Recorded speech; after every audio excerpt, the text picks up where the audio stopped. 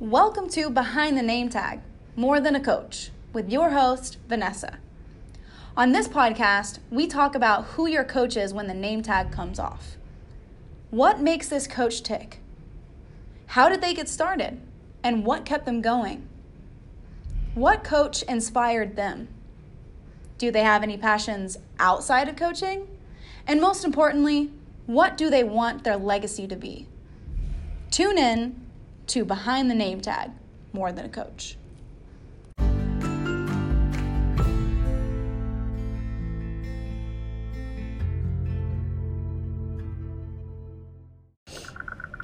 Welcome back to Behind the Name Tag, More Than a Coach, Why Coaches Are Humans Too. On this podcast, we interview coaches across the nation to find out who they truly are and what makes them tick. And today, we have our special guest, Mike from Overland Park, Kansas. Mike, how are you today? What's going on for you? In the house. Yeah, I'm just got done with my Saturday sessions and led a sprint workout and now you're on a walk. You're enjoying your nature. And now, man, I've got my steps. I'm at 15,000 steps right now, and I hear a woodpecker in the background, and the sun is on my face, so life is good. Yeah, life is good. What, are you listening to any music whenever you do your walks, or you just kind of enjoy the nature sounds? So, the walks, I'm like a walk and talk kind of guy. Now, when it comes to running, it depends on the type of run. So if it's an easy run, I'm a podcast guy. Oh. And if it's a long run, I'll do if I go, let's call it 12, 14, 16 miles. For those of you who don't know, I'm a runner, and I'm more of a long-distance runner. And so if I do a long run, I'll listen to a podcast on the way out and music on the way back. And the music that I'm listening to get me fired up I'll keep it to one genre or even one artist. We'll say Eminem. It's been Eminem. That's who I've been listening to these days. So, okay. Yep, that's nice. Yep. All right. He's been putting out some sweet stuff, and it's been getting me going. Yeah, I mean, he is just an incredible artist, and plus, I'm sure his beats per minute kind of keep you going. What podcast do you like? Are you a crime investigative or education, or what do you like to listen to? Yeah, it's a lot of it's industry related. There are some really good podcasts when it comes to running, and the coaches are Steve Magnus. I'm kind of drawing a blank on. It's called On Coaching. Okay. Another one that I've been listening to is a gentleman called Mark Coles. It's called Mastery Podcast. Mm-hmm. Okay. Mm-hmm. Those are a couple of my go-tos. There's another one called Train with Purpose by Final Surge is another podcast that I've been listening to. So yeah, those are a couple of my go-tos. Nice.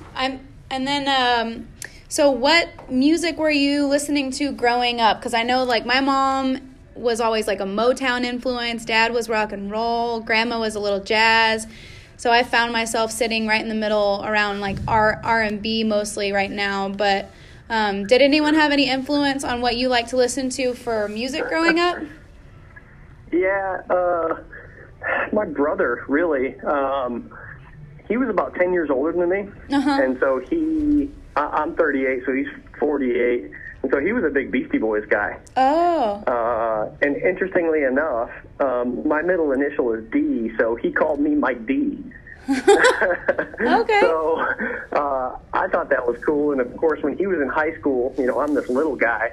And my brother used to say, yeah, they're talking about you. They're talking about you in the song. Mike D, they're talking about you. So, of course, I was the gullible little guy. And so I really like Beastie Boys as a little guy. That's a cool memory. But then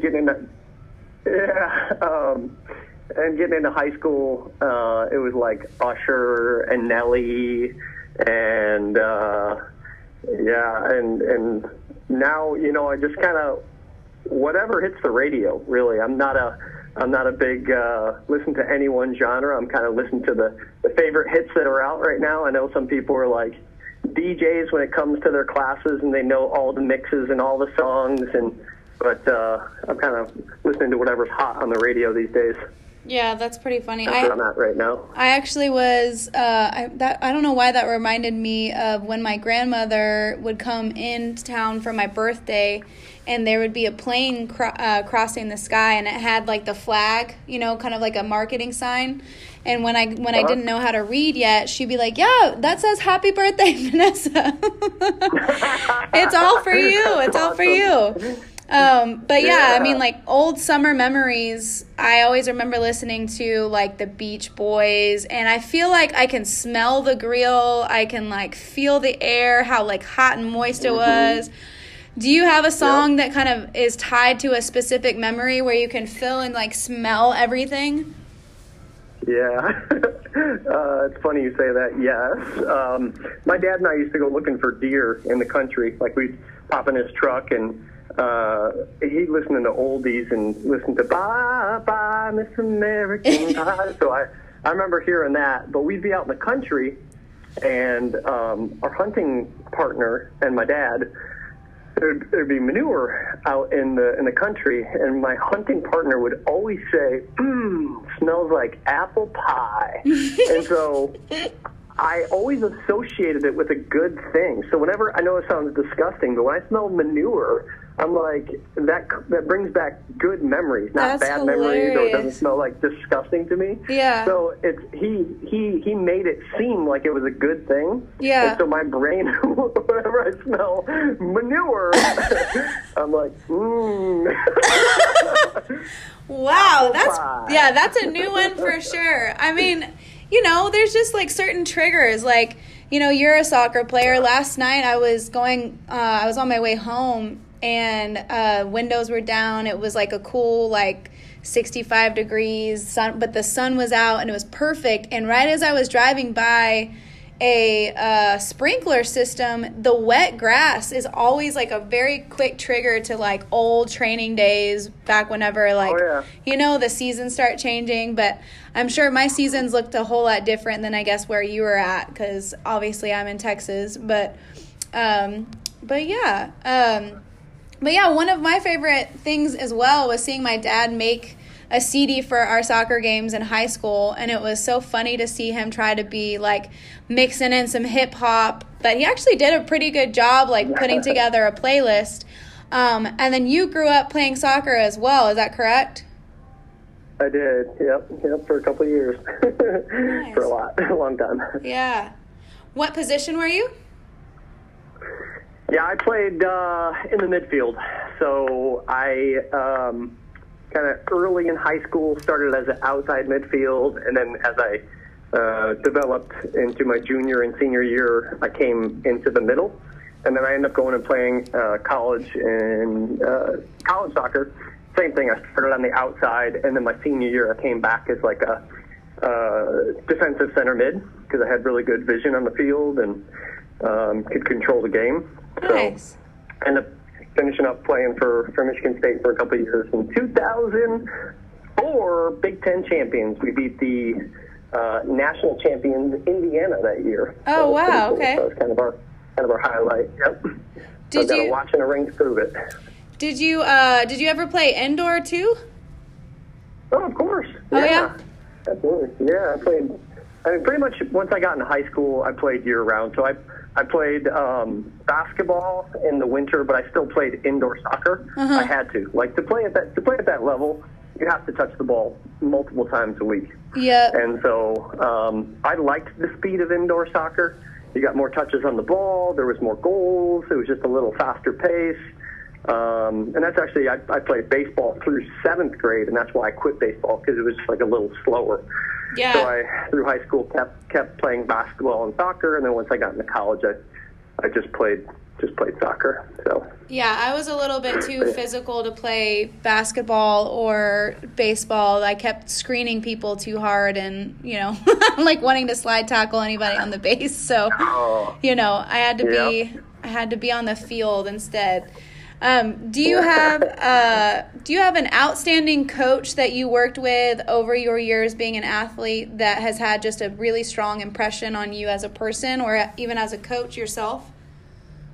Sure. Yeah, I would say my high school soccer coach.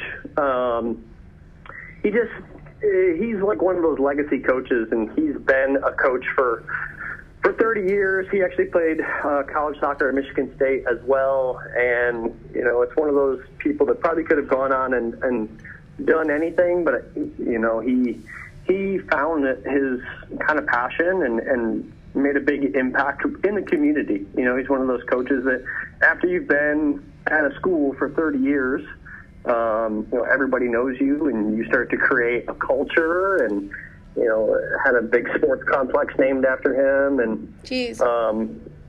I appreciated him because of his systems that he ended up every year he would do the same thing, and it just worked. You don't have to rebuild any of the systems or rebuild any of the testing that you do. So I appreciated the fact that he had systems and he was very well organized. And then I had another coach after college, and this probably would have been 2009 through 2012.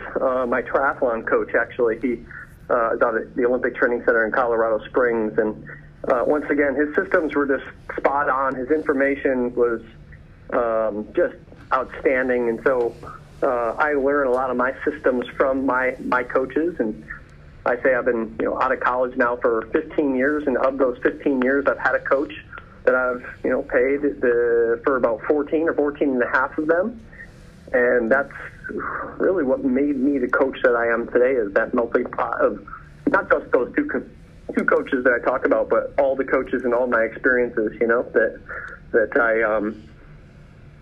had from them. What did you love mostly about their methods? I would say the triathlon coach, his name is Justin Trolet. There was a reason, there was a why, and I could understand the why. There was a lot of exercise phys to it. He was actually from New Zealand, and he was a national champion himself, but he was extremely educated to the point where he was educating other coaches. So he knew it so well that he could teach it. Mm-hmm. And so I think that that the coaches are good when they don't just coach, they also teach coaches. Right. When you're teaching the information, you have to have next level information in order to teach it. And so he was just so smooth, and it made sense. Yeah, so, just flipping that perspective. A lot of people in the gym these days work out, and we trained for years and years, and I could see continuous improvement. And there weren't massive jumps in my fitness. It was just a continuous progress. And like I said, I think I was coached by him specifically for about 4 years. And by the end of it, I was, 2011, I went to Vermont in Burlington, and I qualified for the World Championship. And so I, in the Olympic distance triathlon, so I swam, I think it was like 22, 23 minutes. I biked 25 miles. I biked 24 miles an hour. And then I got off the bike and I ran sub 6-minute miles for the 10K. Jeez. And that was really kind of the pinnacle of my triathlon career and fitness. And then the next year I went over to New Zealand and competed for Team USA as a elite amateur. Wow. But it was years and years to be able to achieve that. And one of the things that he said was that you know what you're capable of after 7 years of continuous training. Okay? I'll say that again. You know what you're capable of after 7 years of continuous training. And I think that a lot of people will get on a program and they'll do a half marathon program, they'll do a marathon program, they'll do a triathlon program. They'll want to get their, chest and arms good for summer, and then they'll kind of come in and out. And so what I did was I focused for a couple of years on one particular distance. And that's really when the benefits came, was when I got kind of single-minded. So 7 years to see what you're capable of, and 10 years to actually hit your peak fitness. So that's like a nugget that I took from him. Mm-hmm. That I think when you look at other gymnasts and other people in the sport, you're like, wow. When I think back, yeah, you're right. That's 7 years of being in the sport, continuously playing. That's when I knew that I was good or great, So, yep. I feel like obviously good coaches do their own research and have their own mentors and continuing education. But obviously a big aspect of being an athlete is also the mental focus that it takes. Mm-hmm. Did your coaches or do you yourself have certain practices in place where you always kind of draw from certain books, or you're looking for certain books or podcasts to kind of learn from whenever you're approaching the mental aspect of training? Yeah, and it's experiences too, right? So, right. Being in the game, I've got many, many experiences to draw from. My own experiences, my athletes' experiences, or case studies that I've read about. Mm-hmm. But there's a really good book called Endure, written by Alex Hutchinson. He's a writer for, I think, New York Times. I may be incorrect, but it's a great book about how the brain often holds us back. Okay?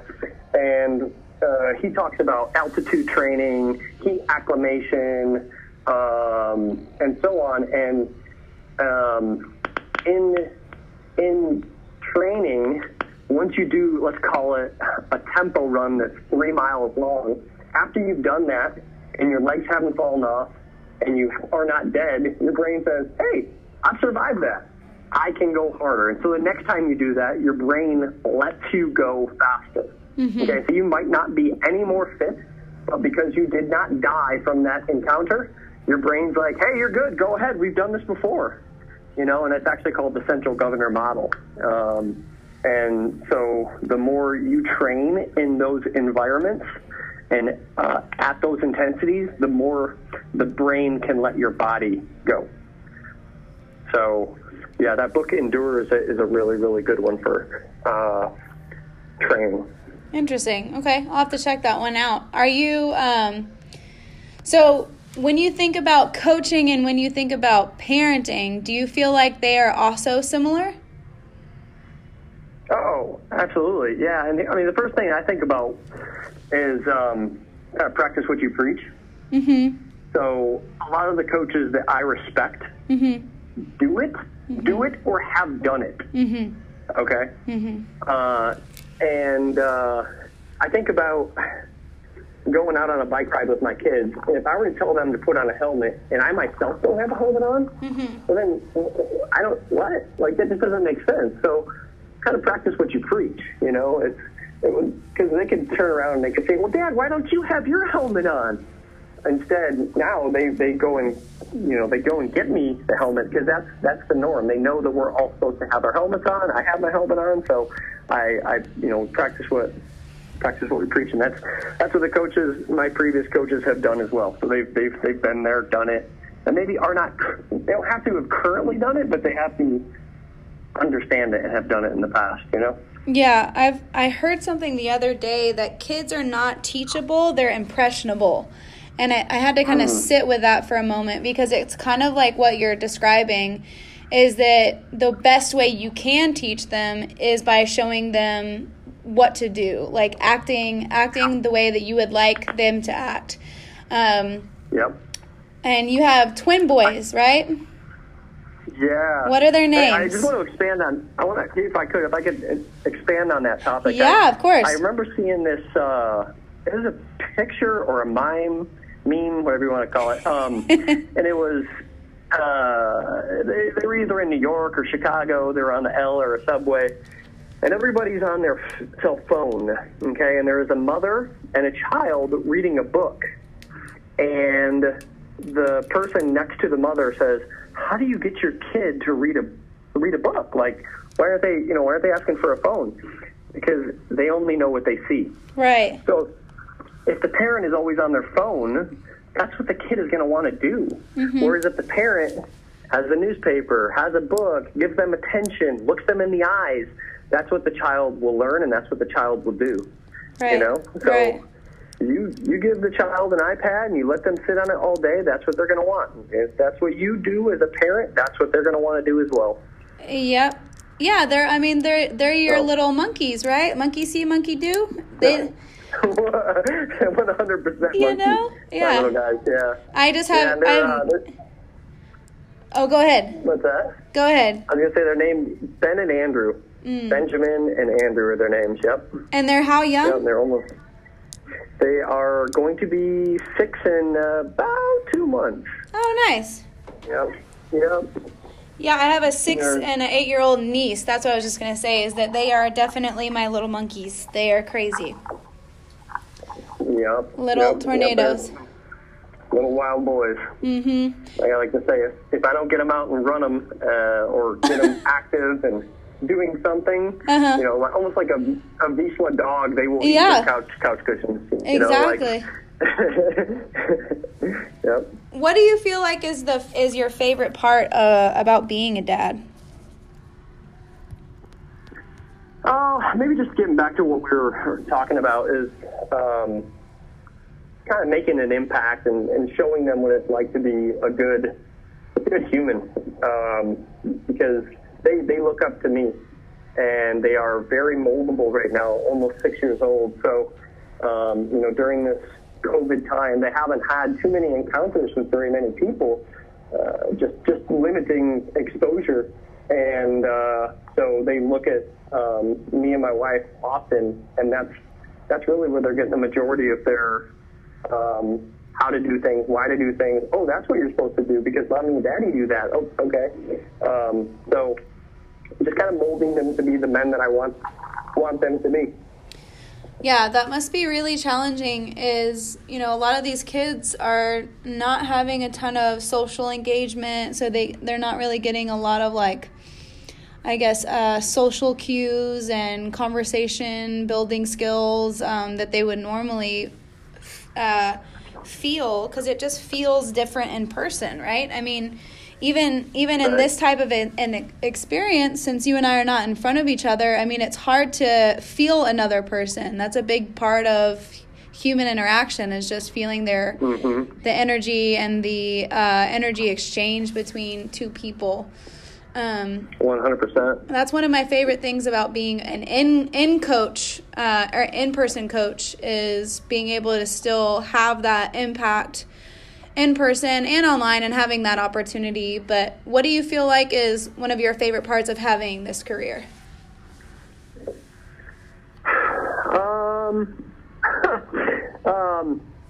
I hate to keep using the word impact, but it's impact and influence, One of my first mentors, something like 2003, 2004, when I was getting my kinesiology degree, I thought I was going to be a physical therapist.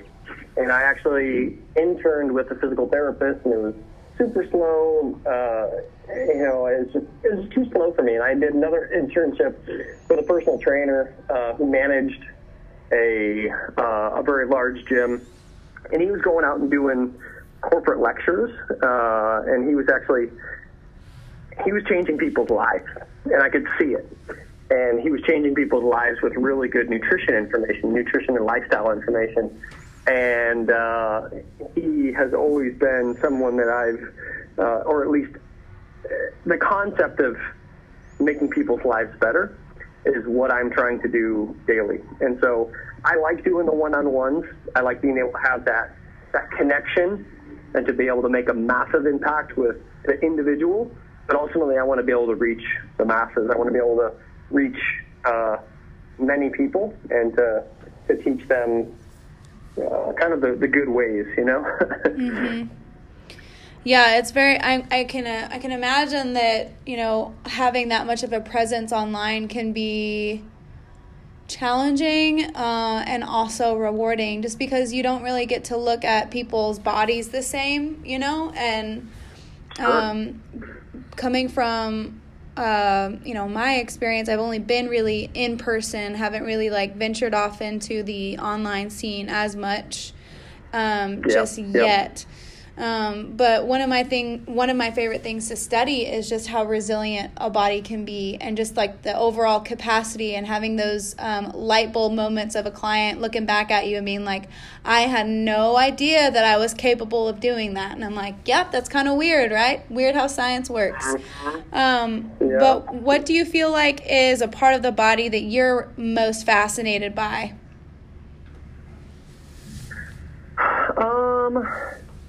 Probably the first thing that comes to mind is the brain. Yeah. I'd say the close second would be the heart. The brain, because just like you talked about, I think that we put a lot of limitations on us by our previous experiences or by the people around us. So I've always tried to surround myself with great people doing amazing things. So I've heard something, you are the average of the 5 closest people to you. And that's financially, that's physically, that's emotionally. So I choose my friends wisely. Right. I keep the people around me close, and I choose them. It takes a while for me to pick those 5 people. So, I would say the brain as well. Like, thinking you were talking about resilience and people don't realize how much they can do. I think about David Goggins' book, You Can't Hurt Me.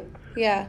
And he's incredible. How his brain had to change before his body could. Mm-hmm. Okay? And so he talks about having these little, Post-it notes that he put up in his bathroom. And he had, affirmation statements that he'd say, or things to get his mind right.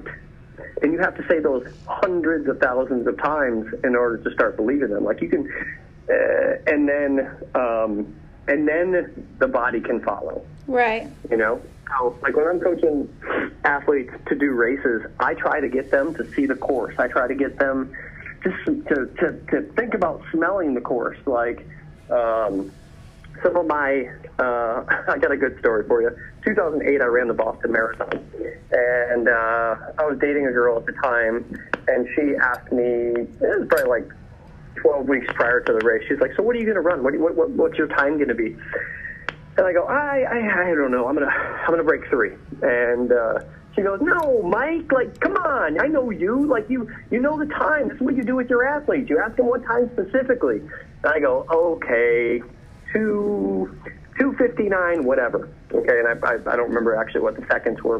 But what I did was I wrote that time on a sheet of paper, and I put it in my pocket, and I carried it with me the remaining time of my training. I just kept it in my pocket. And so I thought about that all day long because it was in my pocket. I touched it, when I was eating lunch, I'd take my keys out, my wallet out, and I would see that piece of paper. I'd be done with my day, I'd pull it out, I'd see that paper. And so it was in the back of my mind all day long. And I crossed the finish line that year in 2:59 something. Wow. To the minute. Really? To the minute. Bawling, crying as I crossed the finish line because of how it just happened. I thought about it so many times and I made it happen. Right? Yeah. So I think that's a case in point. You are what you think about all day long. Yeah, I mean, there's a lot of research done by that, and people in the spiritual world would call that manifesting. You believe it, you speak it, you become it, and and there's obviously also a lot of science and data with placebo and the placebo effect, and there's been studies done where they have intentionally or unintentionally given the wrong diagnosis, and they will visibly see the body react and either shut down or start attacking itself in a way that you gave them the wrong diagnosis. And then as soon as you corrected course and you said, actually we were completely wrong, you don't have that diagnosis, you're completely healthy, immediately the body starts responding and thriving in a different way. And then if you've heard or studied or interacted at all with the Wim Hof, I mean, he's big on internal strength and resiliency will obviously show through like your cold therapy responses and stuff. So that stuff is, that stuff is intriguing. Yeah. Absolutely. Just think about in my kids. If I were to call my kids stupid, you're stupid. Oh man, guess what? They're going to be stupid. Mm-hmm. But if I tell my kid, oh my gosh, you just read that? Holy cow! You're not even 6 years old. How are you, buddy? You are so smart. Right. The words that you use are so important. You know, so choose them wisely. Holy cow. It's also very powerful, and I kind of think about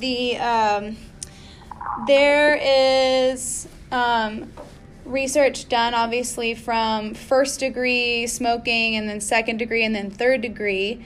So for instance, like if somebody was smoking and then put it out and they left the environment, but you were walking through afterwards, there's still going to be negative effects from that environment.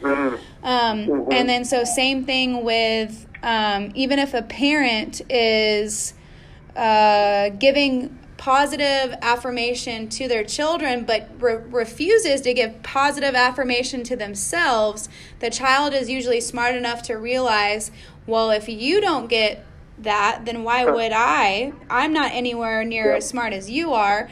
So there's something to be said about also, like you said, actions, but also just like how we speak to ourselves. Well, honey, like you're beautiful, but mom is having a hard time with blank, or I don't like the way that this fits in that. And they say that you have over like 300,000 thoughts daily, and a lot of them are obviously like subconscious. It's like a puzzle piece, or it's like what am I trying to say? More like wiring, right? That you start having hard wiring that just ends up kind of eating your thoughts away. So it can be the fastest poison, or it can be the biggest electricity to help motivate and discipline and etc. But the brain is something that I'm incredibly fascinated by. The brain and obviously psychology in general. Yeah, totally. Those are amazing points. Speaking of which, what would you say is one of the hardest barriers you've experienced with your fitness career? Was it mental or physical, and how did you overcome it? It's a good question. I think it kind of put me on the spot. But what originally comes to mind is just the amount of time it takes to become what I want to be. Yeah. So I guess similar to what we talked about with fitness, like it takes time. Like I can't just host an event and expect to be this phenom and to have a following and to make a massive impact. It takes multiple encounters and multiple impacts to get the word out there, right? So right. I read a lot. There's actually a book called Range, okay? And I think this is written by David Epstein. He talks about where you are in your career is because of all the things that you've done in the past. And so I think about all the internships. I think about, like, growing up, I had a lawn care business, and I worked on golf courses, and I worked as a caddy. I worked at a shoe store, and then jumped right into the corporate world in Chicago, and then started a personal training company. So I've been in the world of fitness. I say I've been coaching for 15 years, but that's just like when I actually became a career coach. But, I was coaching people even in high school. I was like teeing up workouts and stuff like that. So what I'm doing today is because of like a couple decades of training, So I think that that's probably the biggest barrier is like, in order to be great, you have to be in the game for a while. You just have to, some people call it being in the trenches. You have to have lived it, and you have to be in the game. So I think that might be, first thing to come to mind is just time. Got to have time in the game. Yeah, I've actually, that reminds me of a good quote as well, that in order to be great, you have to be willing to be a failure at first. Like, you have to be able to learn through the growth mindset of being and embracing the rookie mindset and fail again, just so that you can, failure, to be honest, is always the best teacher. And I always thought that was kind of an interesting practice that someone else that we've had on the podcast, that's what they would do with their kids. They would, at dinner, they would actually ask them, how did you fail today? Instead of like, what was great about your day, it was, how did you fail today? And so it inspired the kids to just get out and try. And they would always have this mindset around failure as something good. And I just was like, man, that is like solid advice for kiddos. It's interesting. There's a book out called Go for No.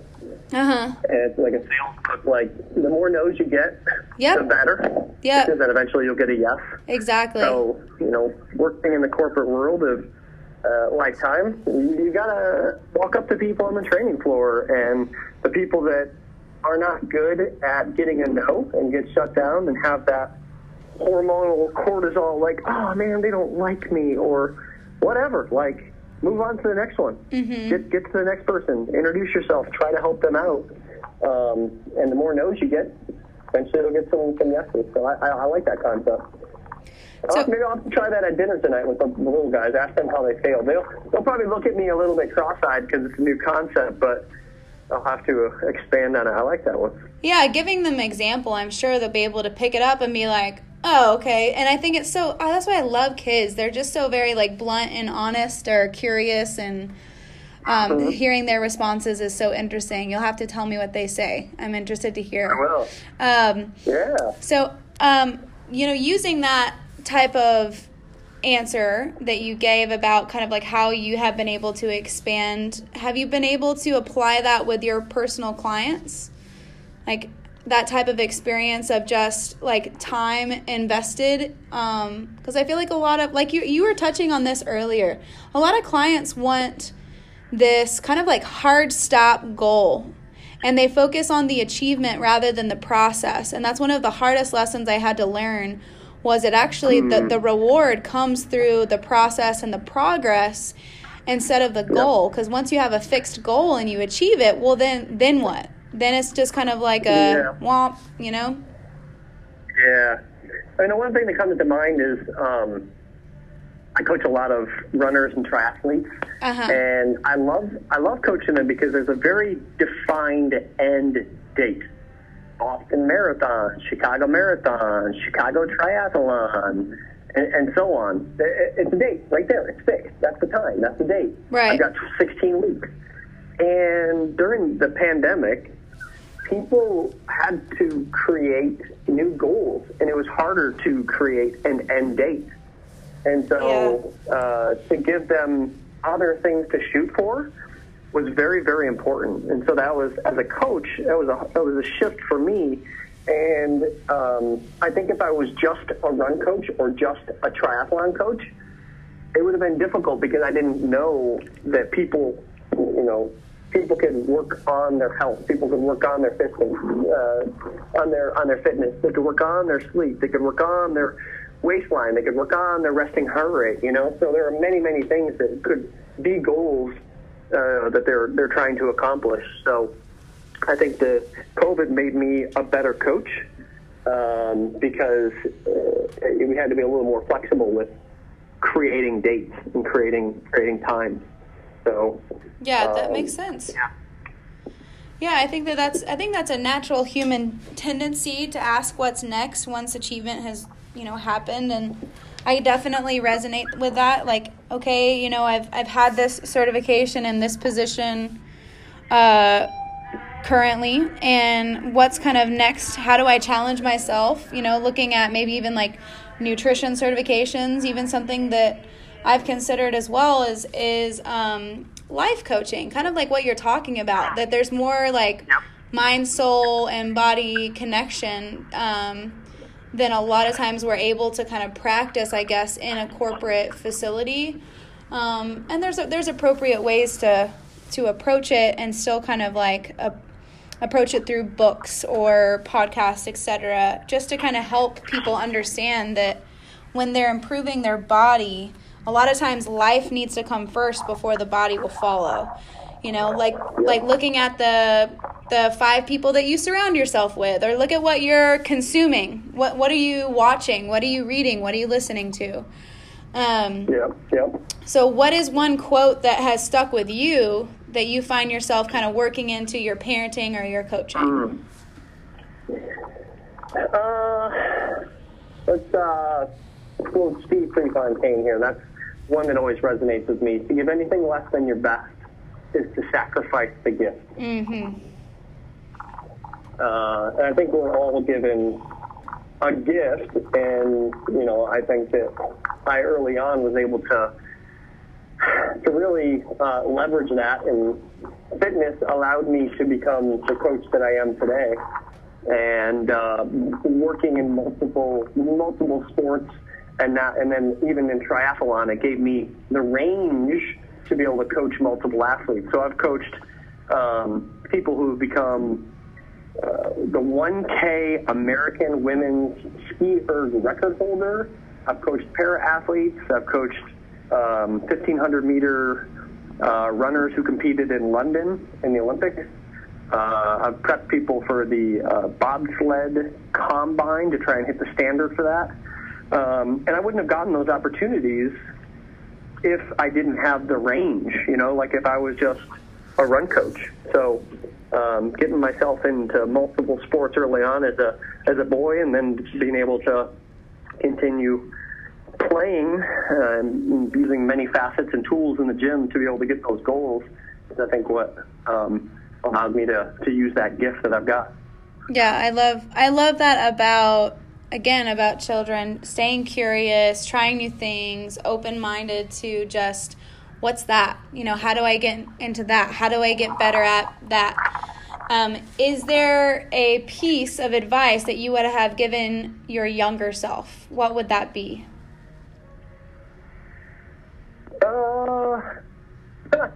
The one thing I often tell some of the high school kids I see lifting in the gym is to lift to perform. Don't lift to get big. So I think a lot of, this is the younger me, like thinking about me in high school and thinking about me even in college.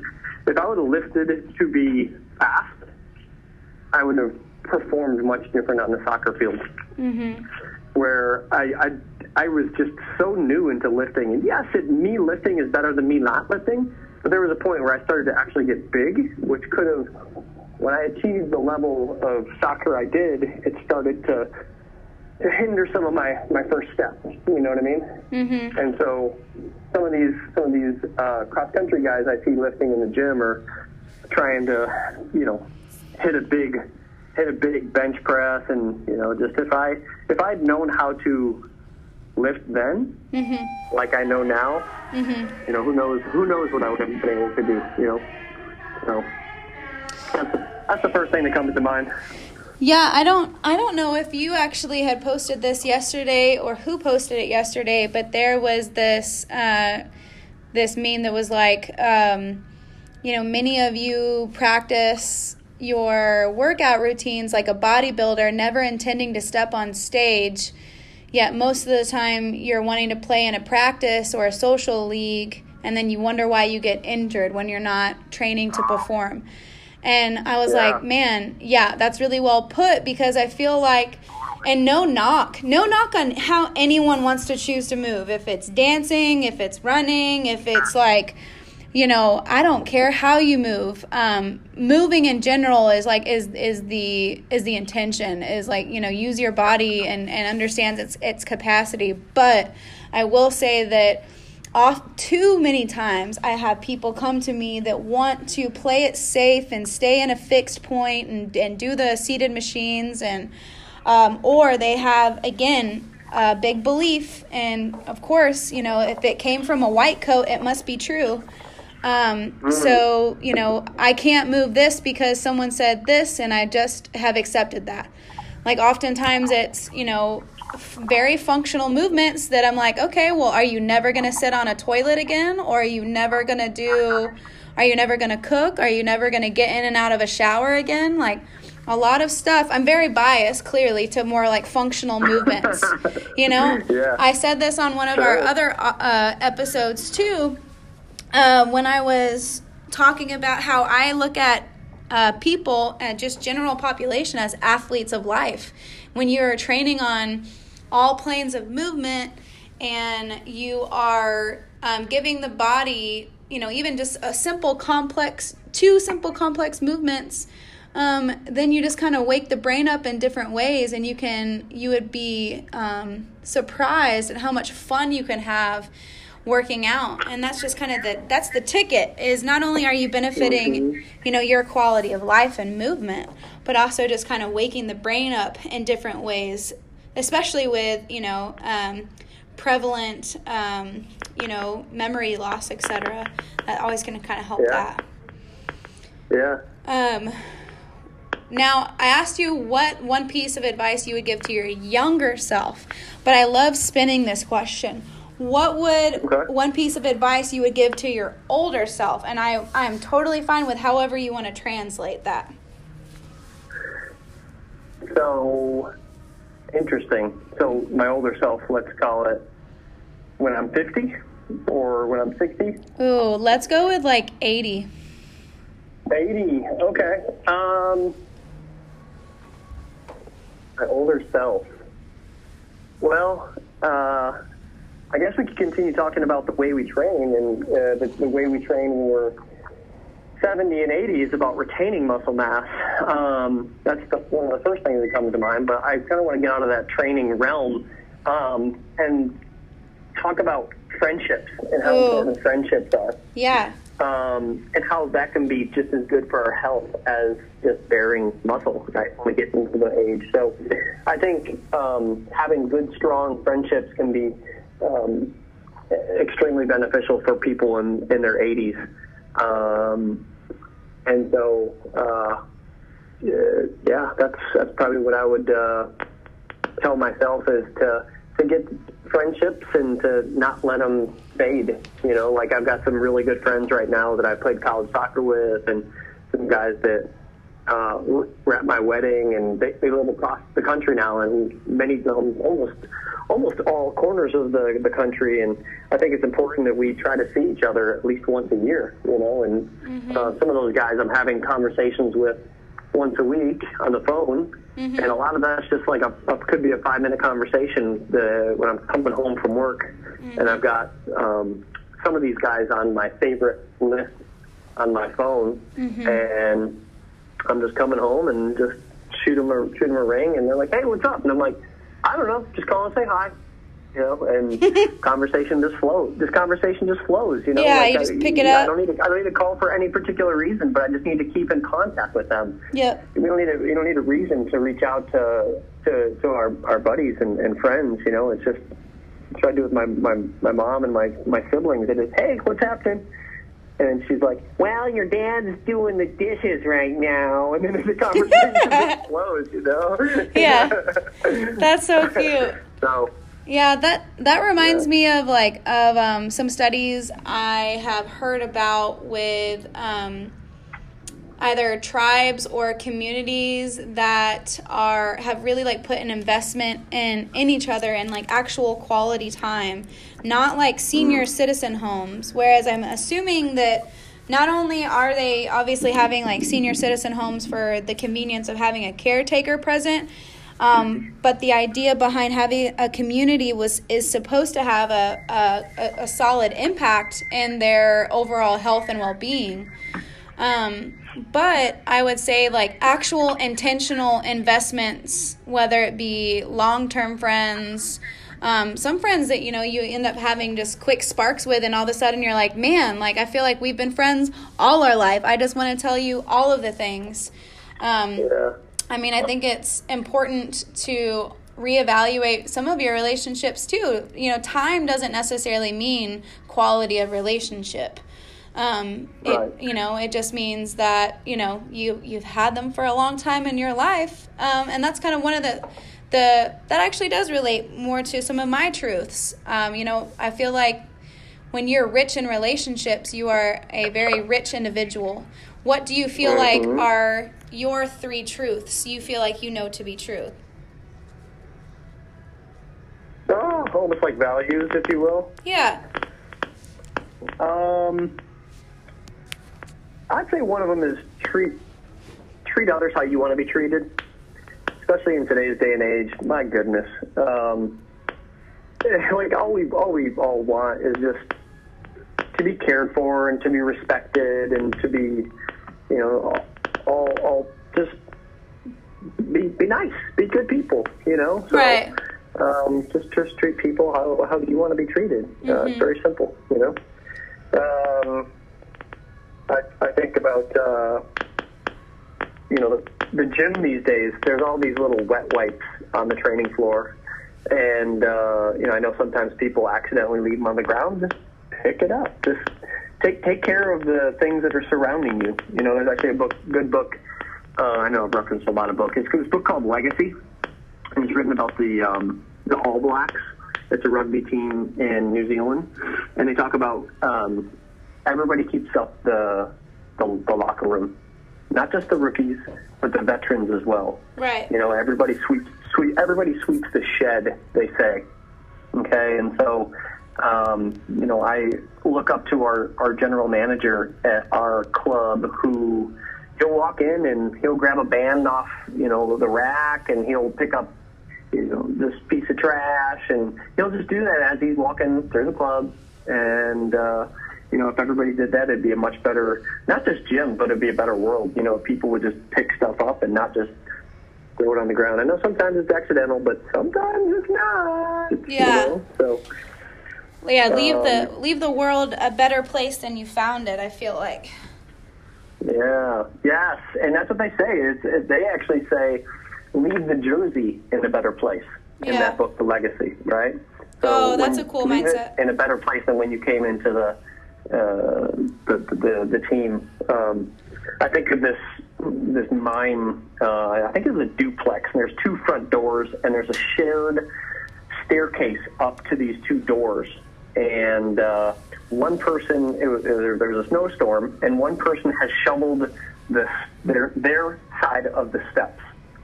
And the steps are not that wide. There's not that many of them. And it says, the mime says, don't be this person. And they're pointing to the person that shoveled their steps. And for a second, you're like, what? But what they mean is, why couldn't you have spent another 30 seconds to shovel your neighbor's front steps?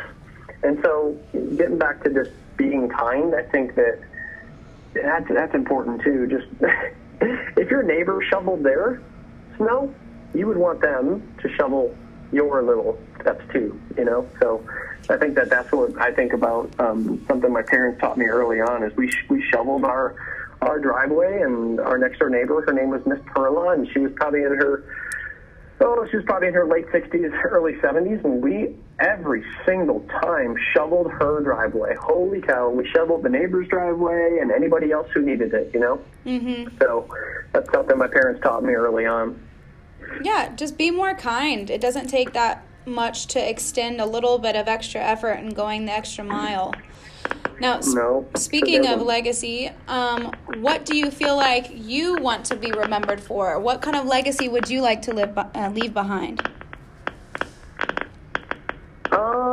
That's a good question. That's kind of a evolving one.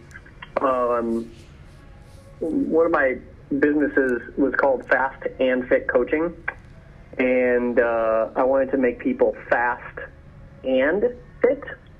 And I say and I use the word and kind of lean into the word and, because I know a lot of fast people out there who are just fast, and I want to be able to make, and I use the word fast, not just in running, but like fast could also mean performance, fast could also mean skier, row, run, bike, swim, strong, okay? And fit in my eyes means healthy. So I want people to be able to perform and to be healthy. And so I think my legacy is, to get people the performance that they want, but also to teach that getting a good night's sleep is sexy. drinking the appropriate amount of water is sexy. Like, that's good. It may not actually be sexy on Instagram, but, like, that's actually what gets you the results, is the non-sexy stuff, you know? Yeah. It's not the single-arm barbell snatch that you do. It's not the, you know, upside-down push-ups the flash with gimmick. One arm. Yep. Yeah, no, like, what's sexy is having a low resting heart rate. Dang, that's sweet. No, you're in the 40s. Oh, snap.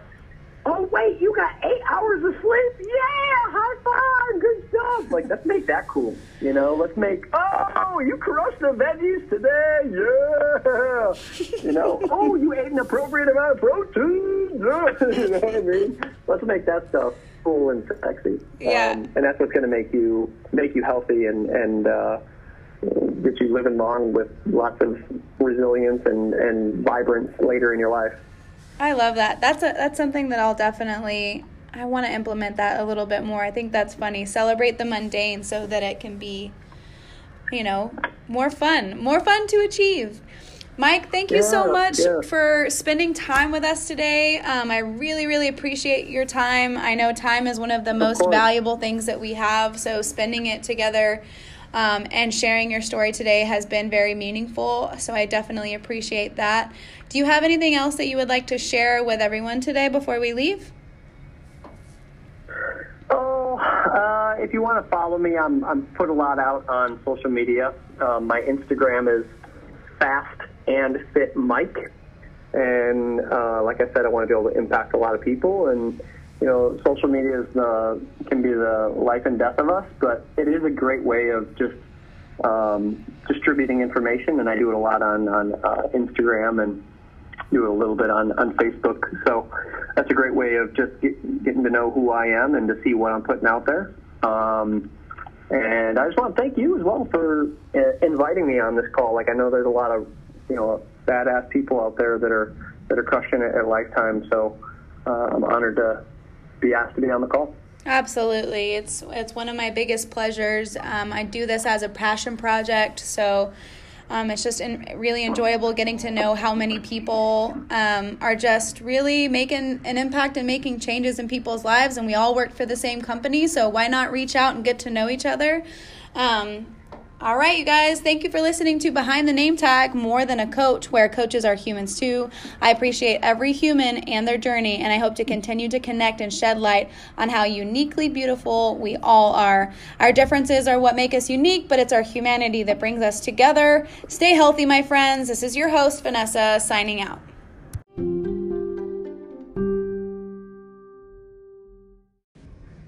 Thank you so much again for listening to Behind the Name Tag, More Than a Coach.